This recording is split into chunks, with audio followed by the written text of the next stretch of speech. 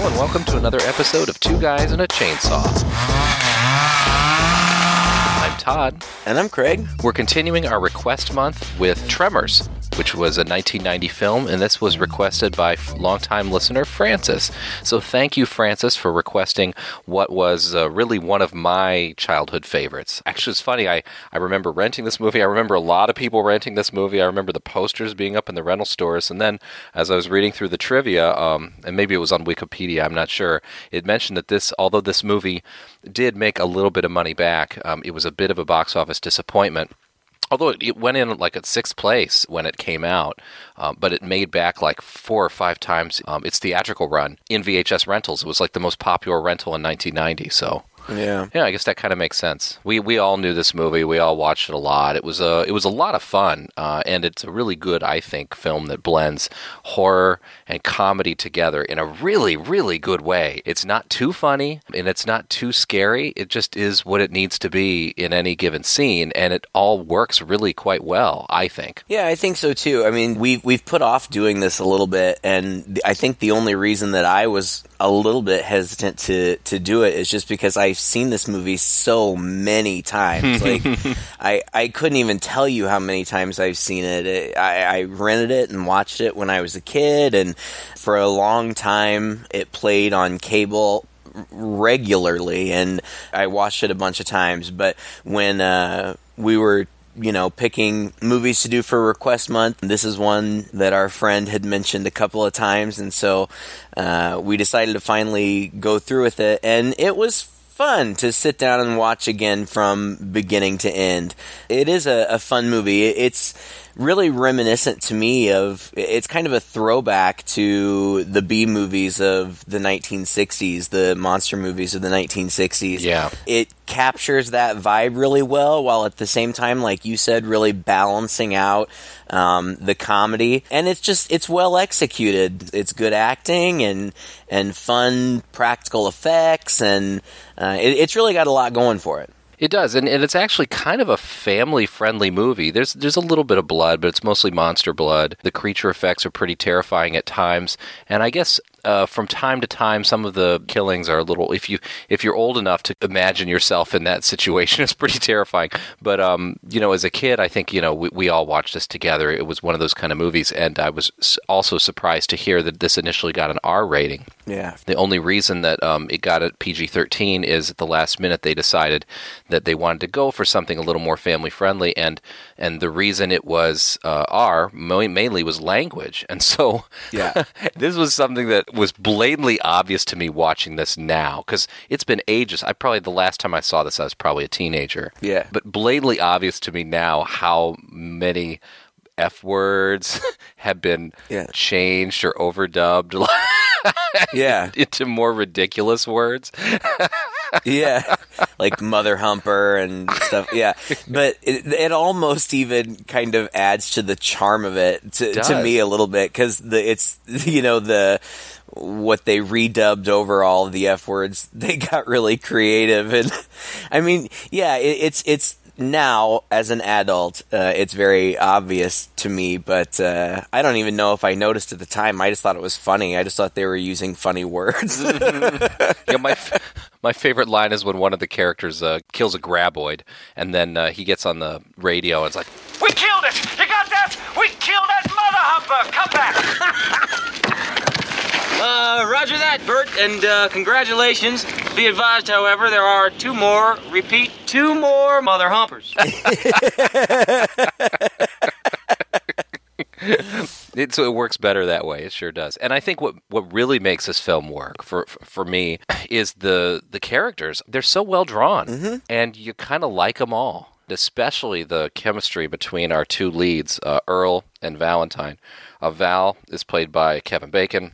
Aside from Flashdance, this might be the movie that I, even to this day, have most associated with Kevin Bacon. Well, it's interesting that you associate Flashdance with Kevin Bacon, since he's not in that movie. What am I saying? You're probably thinking of Footloose, would be my guess. Thank you, Footloose. Footloose. Yeah, and I don't know. This movie came out in 1990. I think it was slated for release in 1989, but it got pushed back. And I don't remember, Footloose was earlier in the 80s, but not a lot. And Kevin Bacon is still looking very young and fresh-faced in this movie. And it's a lot of fun to see him kind of in his glory days. Not to say that he's not still. I mean, he's still a very handsome man, still very successful. But what was funny to me in reading about this was that he took this movie and they started filming. And at one point, he collapsed in front of his wife in tears and said, "I can't believe that my career has come to this. I can't believe that I'm making a movie about giant killer underground worms." And at the moment, he kind of felt like it was a low in his career.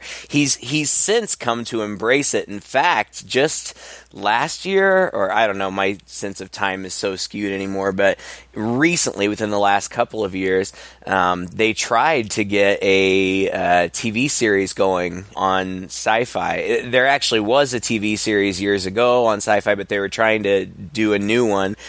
And Kevin Bacon was involved and was going to reprise his role and was going to star in it, and they filmed the pilot, and then it got canned. It didn't get picked up. So he's since come to embrace it, but at the time... Yeah, and then Earl is played by a guy named Fred Ward, who you'd recognize if you saw him. Yeah. He's been in a lot of different things. But again, this is the one movie that I most associate him with. Maybe it just came at the right time in my life, or it's the one that's really stuck with me the most. And they just have a chemistry on screen. They're two handymen out in the middle of nowhere. I mean, they're out in the middle of Nevada in this town called Perfection that has a population of 14.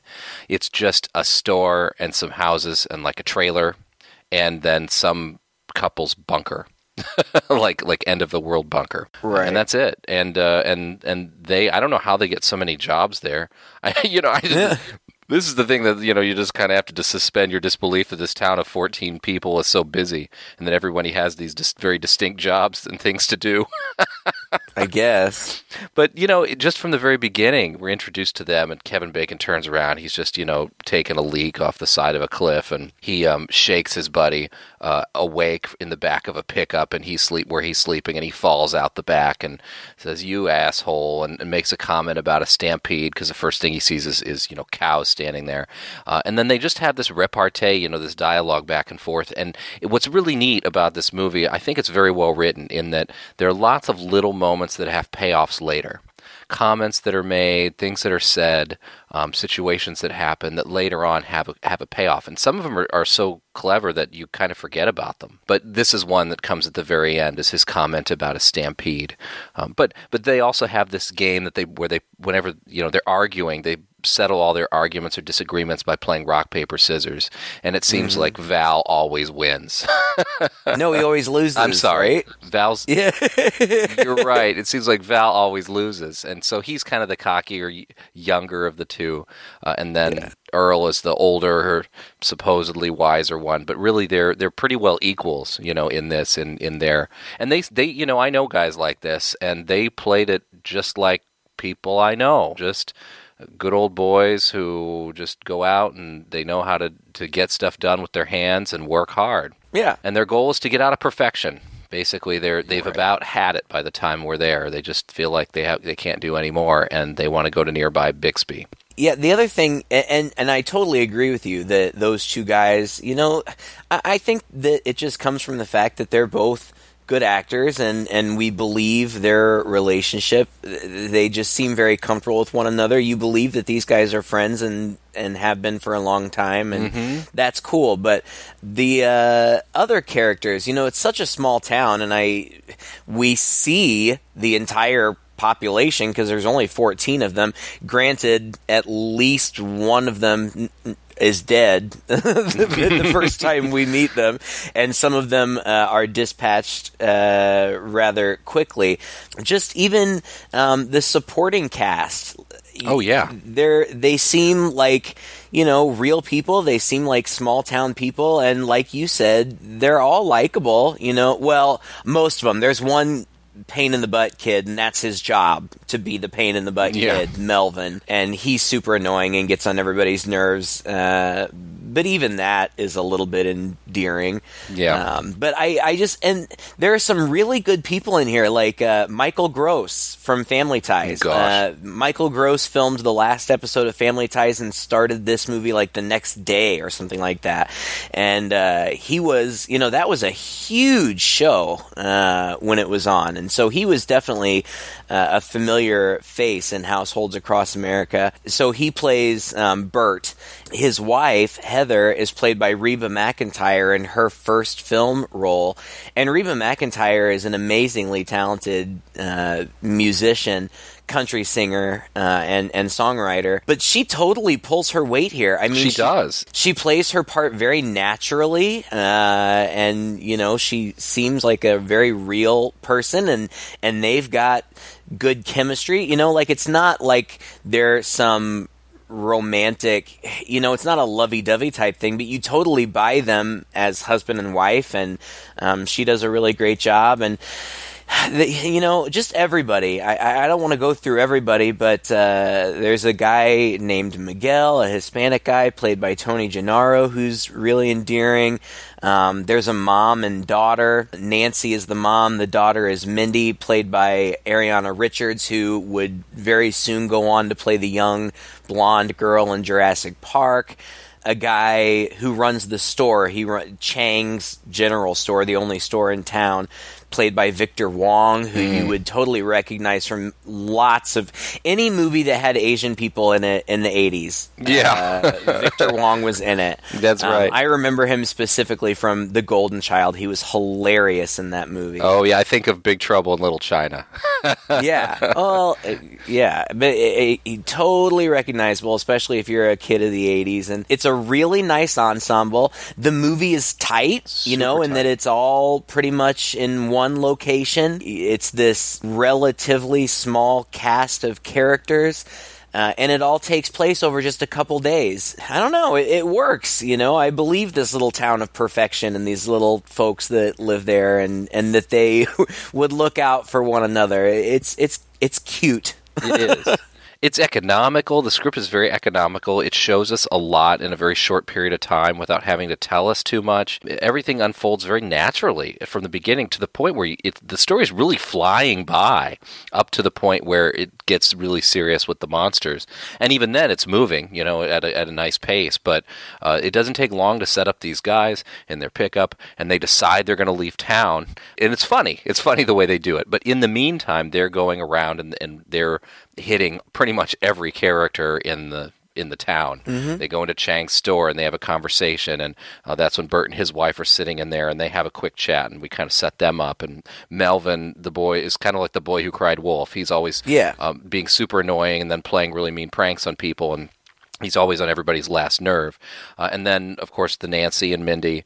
There's a guy named Nestor who seems to come in a little later. Maybe we see a snippet of him in the beginning, but he might be the only character really that's not very well drawn. You almost wonder if there was a scene or two with him that got cut out of the final show, because he's in there and he's really in some pivotal scenes, but you almost forget, it's like, oh, where did this guy come from? Right. By the time he is. But yeah, it goes through all this, and they're on this job, and they're taking out the septic tank mess into a truck, and it spurts all over them while they're talking about it. Now, what's the one thing that's going to make us finally leave? Mm-hmm. And then the next shot is them piling everything in the back of their pickup. And it's funny because they take off out of the town, and it's like they are the ones who encounter one thing after another that lead them to turn back around and come back and warn everybody that there's a problem. Right. And along the way, they also meet Rhonda, who is a graduate student from some university, I don't know, and she's out there. She's she's studying seismology. She's obviously being set up as the romantic counterpart for Kevin Bacon, even though he has a very distinct type. You will have long blonde hair, big green eyes, world-class breasts, ass that won't quit, and legs that go all the way up. Earl, gives him a lot of crap for that. Damn it, Valentine. You don't go for any gal unless she fits that stupid list of yours from top to bottom. Well, sure. Yeah, and is dumber than my hind end. I mean, like that Bobby Lynn Dexter. Tammy Lynn Baxter. Don't matter. They're all the same. Dead weight. Ooh, I broke a nail. Makes my skin crawl. Well, I'm a victim of circumstance. I thought you called it your pecker. And Rhonda is not that, you know. She's a very pretty girl. She's played by Finn Carter. She also was in a movie that I loved as a kid, but it was so obscure. It was called How I Got Into College. It was really funny. Anyway, she was in that. And so she tells them that there have been some weird readings on her, you know, machines or whatever. They are driving out of town and they see the old town drunk that they know up a power line, I guess. Mm-hmm. And they think that he's just crawled up there and passed out. So they play rock, paper, scissors, and of course Val loses, so he has to go up there to try to drag this guy down. But when he gets up there, he realizes he's not drunk, he's dead, and they take him to the town doctor's trailer. And the doctor says, well, it wasn't a heart attack or anything, he died of dehydration. He had to have been up there for 3 or 4 days. And of course that's mysterious. And then we get a cool scene with a sheep farmer, and he's just kind of hoeing rows in his garden, and his sheep start to freak out, and he's kind of, you know, puzzled by that, but he keeps doing his thing. And then I don't feel like we see much, but we see that something happens to him. And when Val and Earl come around, they see that his place is torn up, and all of his sheep are dead, and so they're looking for him, and they can't find him. But they see his hat laying in his garden, and so Val picks up the hat, and his face is underneath it. And obviously now they know something's wrong.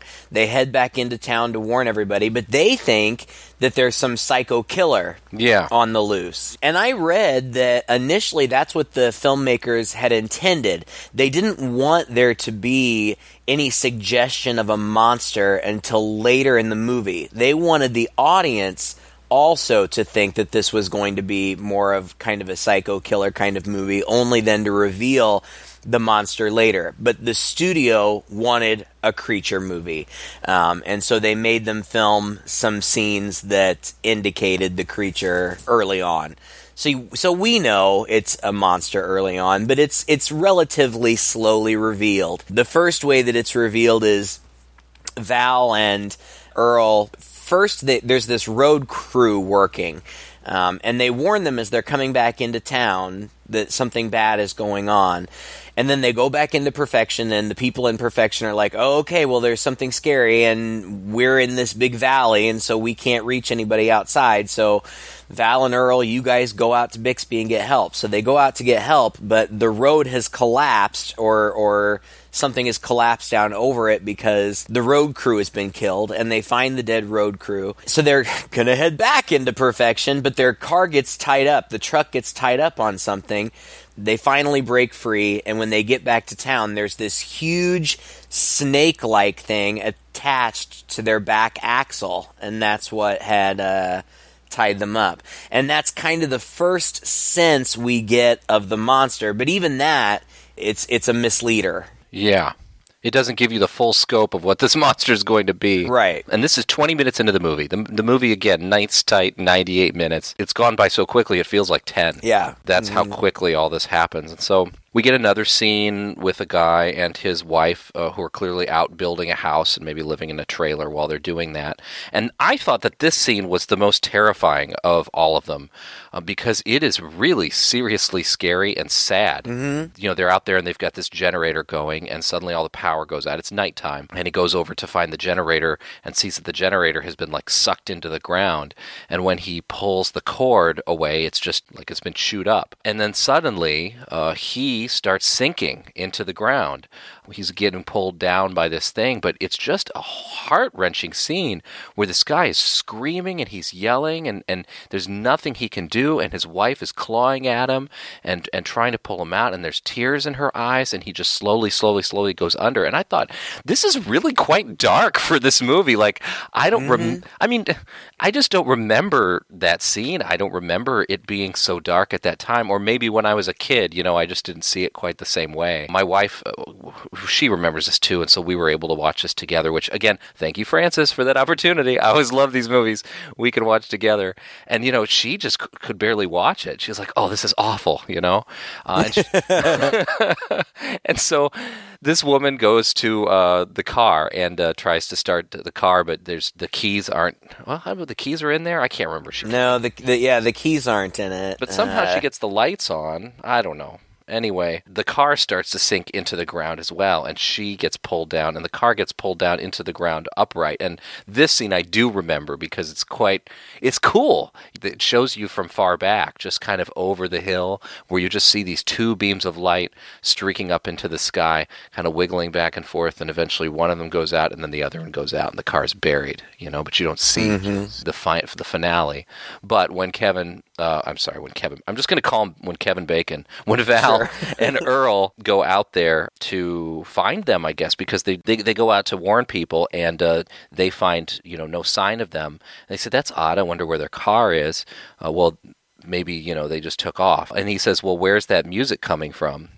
Val does, and they walk over to the spot in the ground, and as they pull aside the dirt, there are the headlights of the car shining up at them.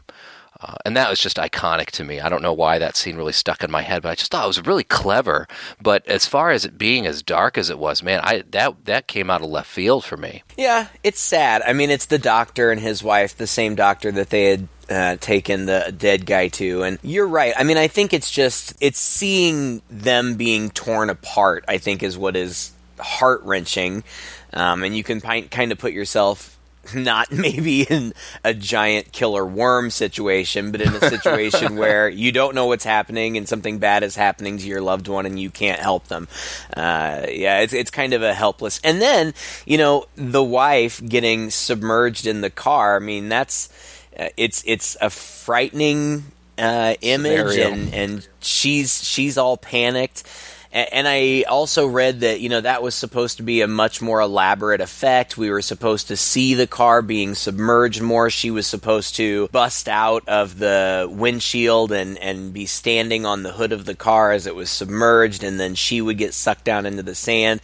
But they just ran out of time. They filmed it at night, and they ran out of nighttime. The day came, and they just had to move on. And so, but I actually really, it's maybe one of those happy accidents, because that scene with the beams of light shining up in the air in a really unnatural way, as far as car headlights are concerned, and then slowly one goes out and then the other goes out, so you get the impression that it's been completely submerged. I actually thought it was really effective. So much better. Yeah. It's like, when the shark in Jaws doesn't work anymore. You get a better effect. Right. Yeah. Mm-hmm. Right. And I don't remember how this happens. It's so funny because Val and Earl just keep going back and forth. Like, they keep trying to get out of town, and then something happens, and then they have to go back, and then they send them out again, and then they have to come back. So I don't remember exactly how it happens, but eventually they get sent out on horseback. And there's this, great horseback riding scene through the desert. But of course, eventually the monsters attack the horses and get the horses, and this is then when we get the full reveal. The Chinese guy, Chang, eventually names them, and he names them graboids, and that's the name they keep throughout the whole rest of the series. Like, that becomes their official name. It's such a corny name, and it's supposed to be. It's just funny. Yeah, it's hilarious. But one of the graboids exposes its true self, and it's this huge worm. It's really reminiscent of the worms from Dune. In that it's subterranean and it travels really fast, and what makes it a little bit different, I guess, is the snake things are actually they come out of its mouth. Like, I don't know if it's like tongues or whatever, but they come out of its mouth like tentacles, and then they can grab onto things and draw them back into the big worm's mouth, and that's how it eats. And it pops up out of the ground and, rears up and roars at them, and they see how big it is. And then it chases them, and they're running next to this big concrete ravine.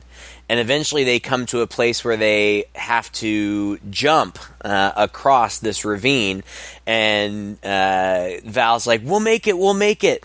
And they jump, and of course they don't make it, and so they're down in this ravine. But then the worm runs into the concrete wall and dies from the impact. Yeah.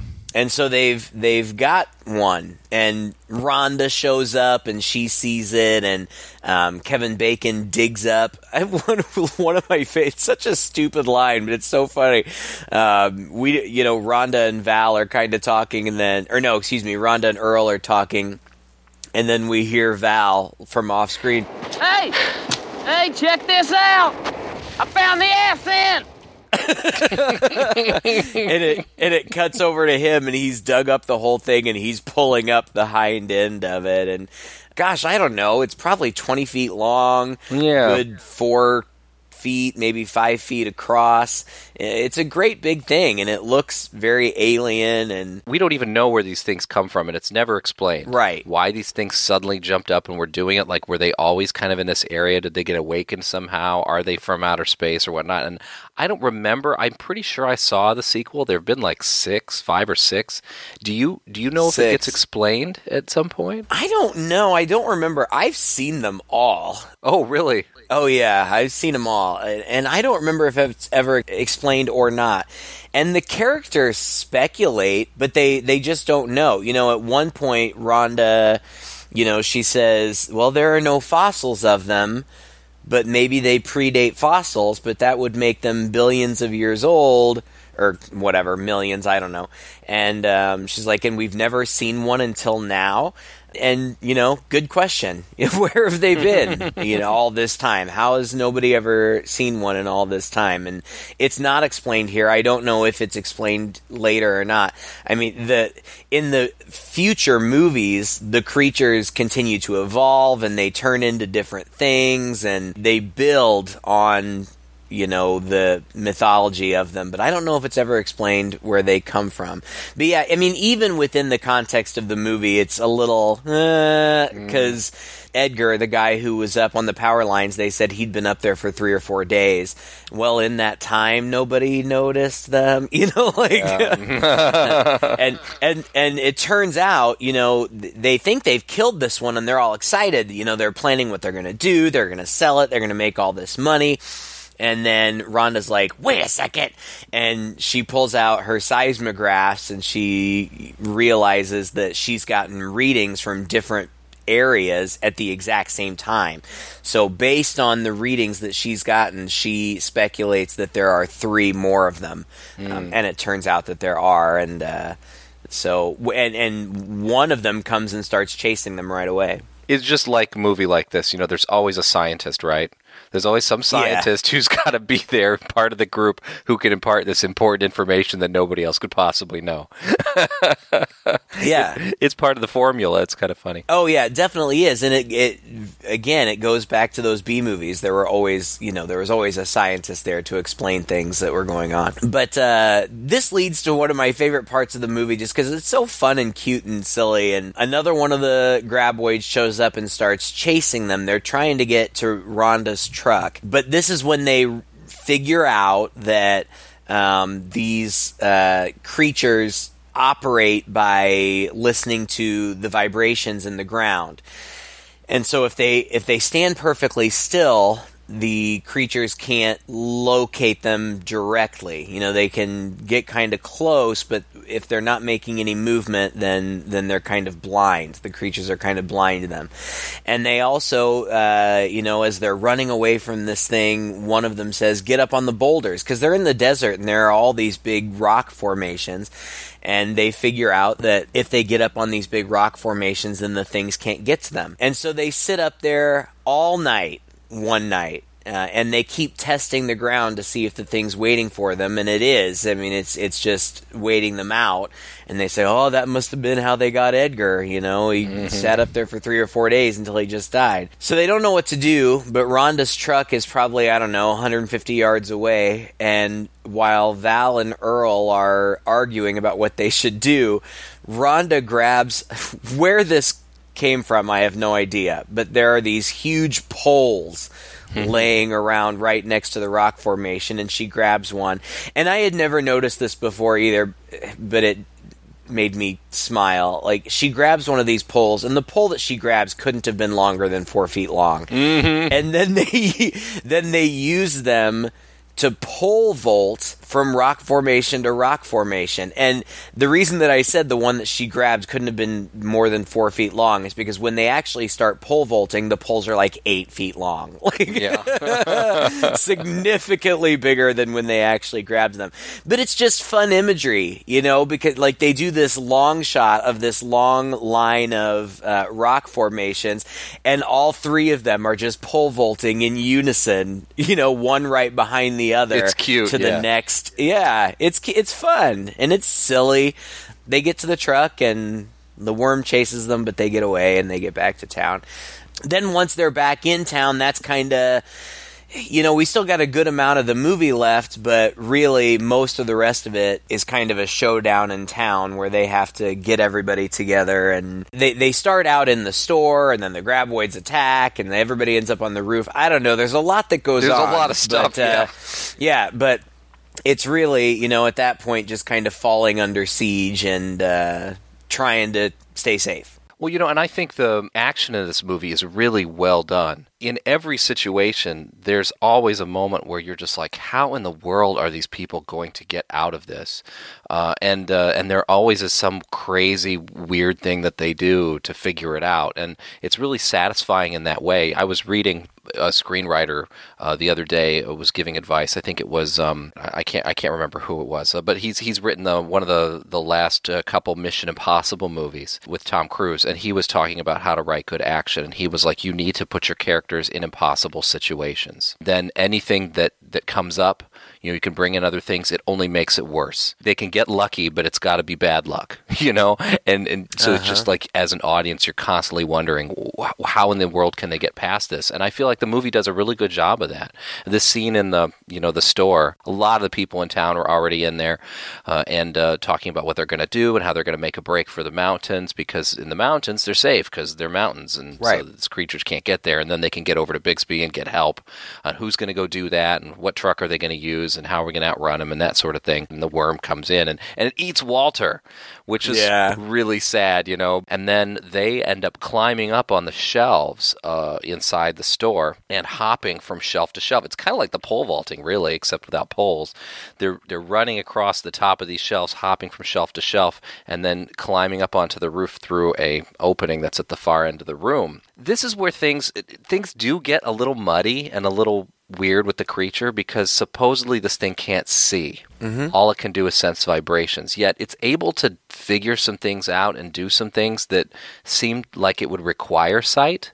Like it would require knowing exactly what these people are doing. I mean, they're not on the ground, they're leaping from thing to thing, but the next shot we see is 2 of these tentacles have grabbed the base of one of these shelving units, and it's very deliberately pushing it over to set them, you know, going down like dominoes. And it's kind of like, oh yeah, okay, there's some holes in this, you know, and there's several of these moments. I just feel like, you know, of course when they made this movie, I very much doubt that they thought that it would have spawned 6 sequels, and there's a 7th one on the way. Like, I don't think that this is going anywhere anytime soon, but yeah, it's, I don't know, like, maybe it's just knowledge we don't have. Is that kind of... Well, I don't know. I mean, I feel like they were trying to pack as much into the one movie. I assume they only thought they were going to get one movie. It doesn't really make all that much sense. Like, in the same way, where did they come from? Why are we just seeing them now? Right. And then as soon as they show up, they immediately get really smart. Like, they learn, they figure out the people's behaviors, and they learn, and it's almost like mentally they're evolving at just a ridiculous rate, you know? Like, they set traps and stuff. The graboids do. And that's some pretty sophisticated stuff. It is. It's like they're learning. They're burrowing under their homes to try it, and their home. So once everybody's kind of up on the roof, Rhonda's over on a water tower, and the other family is up on their roof, and the one guy is up on his trailer, and they can all kind of see each other and yell at each other from above. there's yelling and stuff going on. You think, doesn't that create some vibration in the ground? Apparently not, because the thing is pretty silent when that's going on, and they're not so worried about doing that. Yet, later on in the movie, they do a lot of yelling to try to distract the creature, and it seems to work to a certain extent. So it's a little uneven on that. And then here's the other thing that bothered me, if I'm going to get nitpicky, and I like to get nitpicky. When they first kill that first creature, right, they're in this culvert, and that creature barrels into that concrete wall, and that's what kills it. Well, it barrels into the concrete wall, but it kind of breaks through a little bit. So you can see that the concrete wall isn't that thick. Okay, fine. So something harder than dirt is going to kill the creature. Yet we see them burst through a lot of stuff in this movie, including the cinder block wall bunker of Bert and Heather later on. And it doesn't have that effect at all, of killing. Yeah, to be fair, it's when it hits that concrete ravine, it's going at full speed, chasing these guys, and it hits it at full speed. Once everybody else gets up on the roof in town, then they start thinking about who's not with them, and that's Bert and Heather. And so Bert and Heather are down in their basement, which is, like you said, like a bunker. It's like there are guns, just lining the walls, and it's very... I don't know. It's kind of crazy. It's a funny reveal, because early in the movie, and we don't see them a whole lot before this, but every time they come in, they'll mention something about guns, or you get the sense, okay, this is the couple that's into guns or into survival or whatnot. Yeah, and then we see them in this bunker.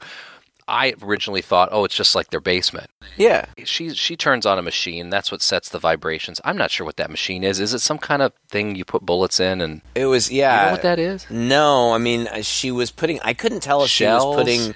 Yeah, like shells, like casings. I don't know. It was some kind of machine. It looked like a stone polisher or something. I don't know. Yeah, like an agitator kind of thing. But it's filmed against their workbench there, and so they're and they're talking and whatnot. And he's got a CB, the radio, and it seems a little militant, militaristic like. But it's funny then when this graboid bursts through that wall at them. They run away from it, and they run back in the opposite wall, which we see for the very first time, I think. At least that's the impression I got, is just guns from floor to ceiling. It's just a huge rack, and they start grabbing the guns off the wall. All of them are clearly loaded already. Grabbing the guns off the wall, and then shooting them out at the monster, and then grabbing another gun and shooting them out at the monster. It's so funny, and it's so... funny how that's just the fact that they waited to show us that wall of guns until they absolutely needed it was brilliant. Well, and it's also funny because it goes on for quite a long time. I'm sure in real time it's only a minute or a minute 30, but it seems like it goes on for a really long time where they're just unloading gun after gun after gun into this monster. But it's just the people back in town, they hear over the CB, they hear the monster break through, and they all get these sad looks on their face like, oh, that's it. But then they start hearing the guns firing, and it goes on for so long. But I just really like this scene because they just unload these guns into this thing, and it takes forever. And eventually, Bert busts through this glass casing over this enormous shotgun, which they later refer to as an elephant gun. And he unloads a couple of huge rounds from that into it. And eventually, they kill it. And I like that. They're not invincible, these monsters. They're just really tough. But you can kill them if you have the right resources. And what I was getting at before was, that one graboid just hit the concrete super hard at full strength. But this one, the walls kind of start shaking before it eventually pushes through. So to me, it almost seemed like it didn't hit it head on, just like in the town where it was like kind of loosening up the foundation and then kind of pushed its way through.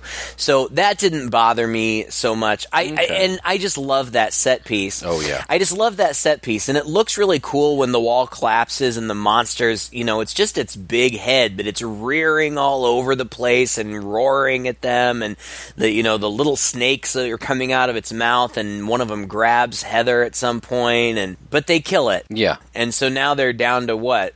1 or 2? I don't remember. There's just a couple left. And all the effects are practical, which is very nice. Mm-hmm. I mean, this was before we really had too much of that CG. I mean, a couple years later, Jurassic Park would blow us away, but up until that point. And it's really well done. I mean, it's not a cheap movie. I mean, it's a lower budget film for what it is, but it doesn't look it. I thought they did quite a good job with all that. Oh, yeah. I like it a lot. A bunch of stuff happens. I think Nestor gets killed and his truck is swallowed. They all are on the roof, but the monsters are smart now, and so they're burrowing underneath these homes, and the homes are starting to collapse. So they've come up with this plan, and it's a weird plan, but their reasoning is that they can't just get in their truck because we've seen it swallow vehicles, but he has this cat, this caterpillar. It's got treads. It's like a tank, piece of farm machinery. And he's like, that thing weighs so many tons, so it's not going to be able to do that to that. And so we'll hitch it up to this other semi-trailer thing that's junky that's sitting over here, and we'll use that to sweep everybody around. We just got to get out to it first. And so they come up with this plan, and they do it, and it's really great. It's a great action sequence. Earl and Val are arguing about who's going to go out and get the cat. I'm making the run for the cat. Like hell you are. Get real, Earl. I'm faster than you. Yeah, but I'm best at driving the cat. Not while I'm around. Look, damn it, now listen to me. I'm older and I'm wiser. Yeah, well, you're half right. They do their rock, paper, scissors thing, and Earl wins. And just as he's about to go, Val says, "Hey, good luck, buddy." And he elbows him in the ribs a little too hard. And Earl doubles over, and Val takes that opportunity to run off and do it anyway. So, it's kind of unexpected moments like this are really peppered throughout the movie and really kind of keep you on your toes. And it's really fast paced. The action keeps up. There's not a dull moment, and it's just clever. They come up with this plan before even they decide who's going to run off. Miguel says, "Why don't we turn on this little lawnmower tractor and send it off down the road, and then they'll chase that as a distraction." So they do that, and it works, and the monsters follow it, and then Val takes off running, but then the tractor turns over, and so their attention is back on Val, and he's running. Rhonda yells at Val, "Stop, they're coming." And so he stops, and so the monsters stop, and they're probably within 5 feet of them, and they're sending out their snake tongues to feel around, and they're super close to him. And so she comes up with this idea because she's on a water tower. She climbs down the ladder a little bit, and she kicks and bursts the pipe so that the water falls onto the ground and causes vibrations, which draws the monsters, which is just clever. Yeah, so now she's in danger. Yeah, they come and they start trying to take down the water tower. Meanwhile, he gets the cat and he gets it hooked up to the trailer, and he starts going through town, and everybody's jumping in, and he gets Rhonda, and they make it out to the Gummers' house, to Bert and Heather's house, and they take too long. This frustrated me. They take way too long to get in because they're inventorying their guns or something. And, my partner watched it with me too, and I was yelling at the TV. I'm like, "Hurry up! Are you serious? What is wrong with you? Come on!" They were taking forever, but they all get in, and it seems like everything's great, and they're gonna make it. There's nothing that the monsters can do to get them, and then the monsters set a trap. They dig out part of the path or whatever, so that the cat falls into this trench and is disabled, and then they're stuck there. Yep. Fortunately, Bert and Heather have made some homemade dynamite out of household chemicals. In the right proportions. Right. They use one and they throw it, and one of the monsters, one of the graboids, eats it and blows up. And so then there's only one graboid left, but this one last graboid is the one with the stumpy tongue, because it's the one that's tongue got torn off by the truck earlier, and it's apparently really smart. And once the one gets killed by the dynamite, then this one is too smart to fall for that. He spits it out. Yeah, right. But they use the dynamite to, if they throw the dynamite, every time it explodes, it hurts I mean, even if the graboid's not right next to it, the vibrations are so intense that it hurts them and they run away.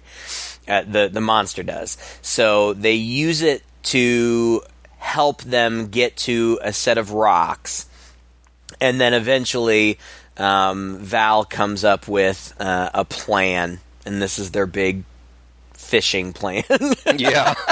They go fishing, and they've got this really long, it looks like a rope, but it's kind of weird, and Bert and Heather just have everything in their pack. All right, how much we need? I don't know, they're pretty quick. 15 seconds at least. What kind of fuse is that?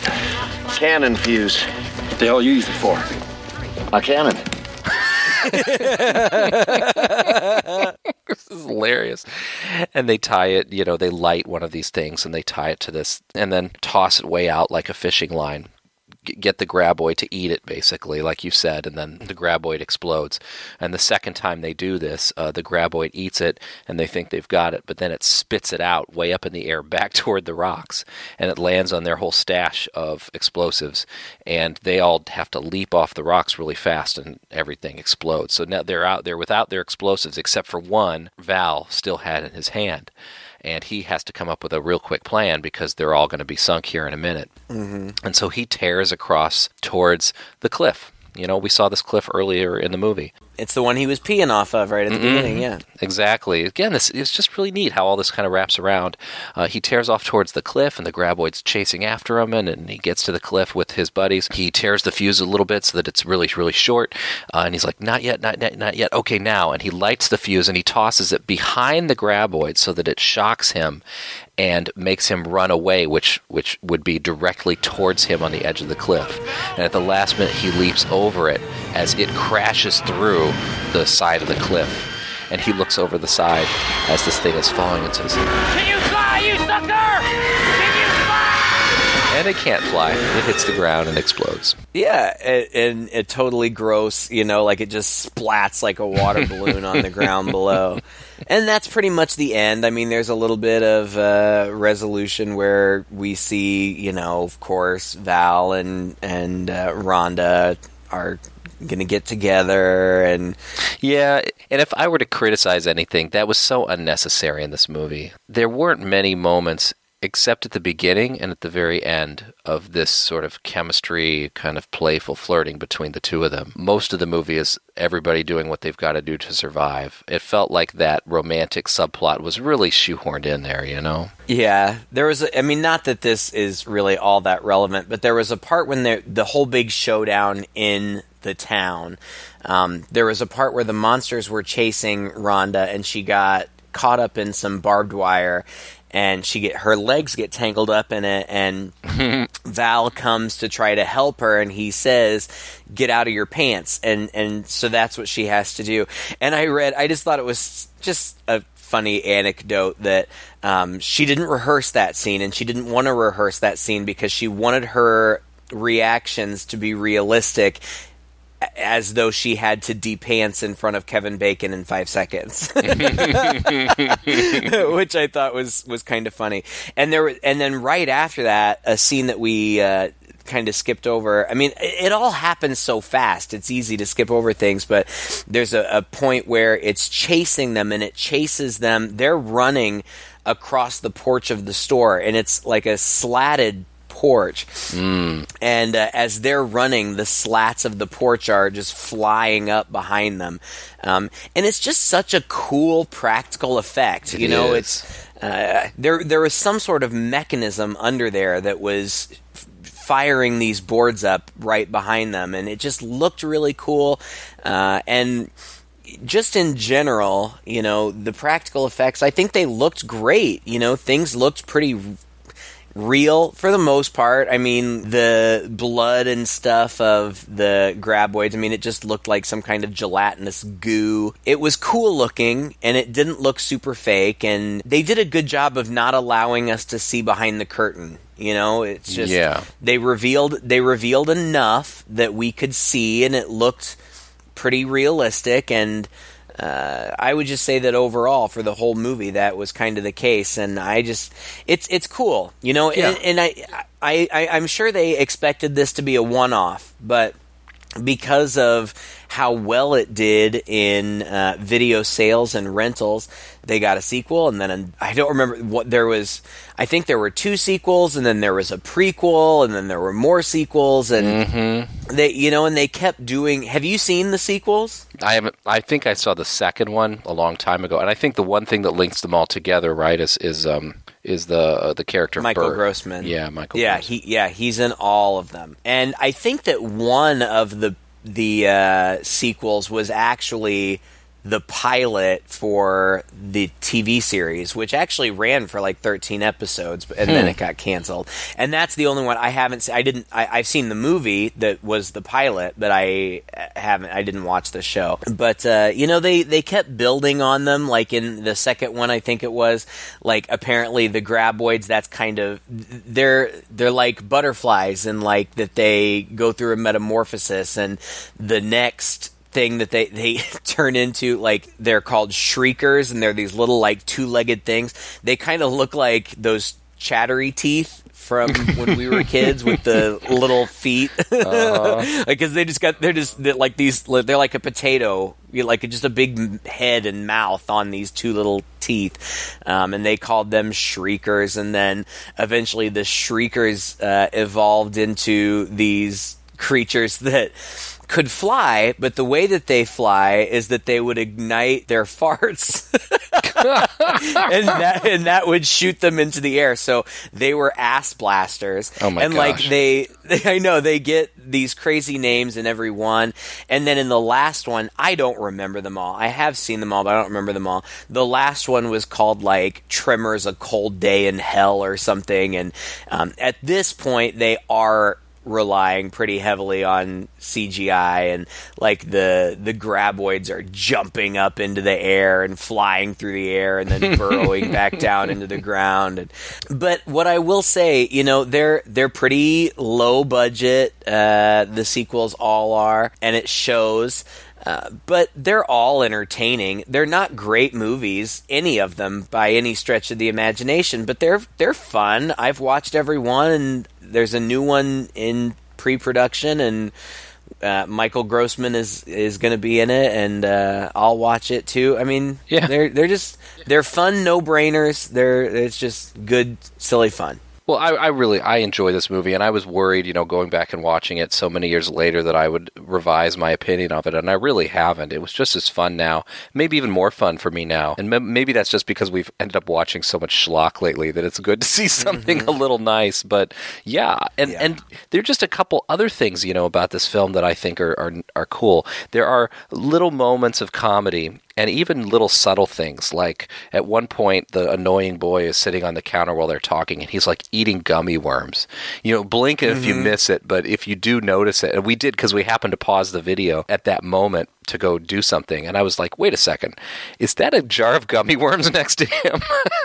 And there's another point when the graboid's tentacles are going through the store, searching through the store, and it reaches out and it like squeezes a can of tomatoes, so it looks like it's something bloody or whatever, and they're just these little things peppered throughout the movie that I caught this time around that I don't think I caught the first time, and just kind of showed the care and the joy, that went into it. It's a movie that I would say, just feels full of joy through in and throughout, except when that old guy and his wife get sucked into the sand. The director of this movie, Ron Underwood, this was one of his first big movies, and he went on after this to do almost a movie a year for a little while. He did City Slickers after this, also a very well-regarded movie, Heart and Souls, Speechless, Mighty Joe Young.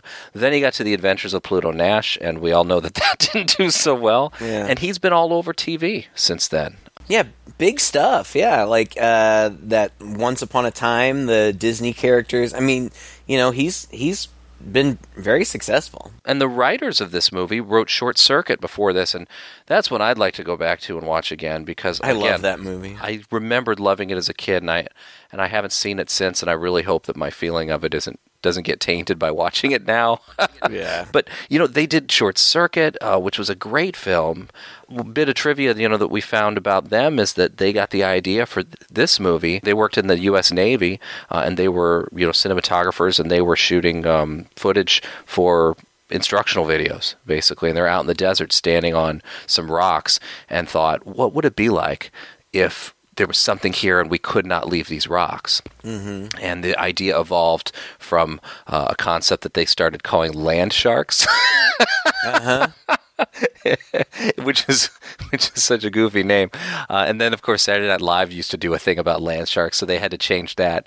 But at one point, it was like beneath perfection, which I guess gives off that feeling of the mystery that they originally wanted to have before they settled on Tremors. But those guys wrote some really good movies too. They did Batteries Not Included. Oh, it's a cute movie. I love that movie. They did the screenplay for Heart and Souls as well. So, anyway, I would totally recommend this movie to people, and that's kind of what I expected to say when we first sat down to watch it, and I was happy to have that affirmed this time around. Yeah, I'm glad we did it. Yeah, like I said, I was a little reluctant just because I've seen it so many times, but it was fun to sit down and watch it from start to finish again, and it was just as fun this time as it was in the beginning. And so, thank you for the request. It was well worth it.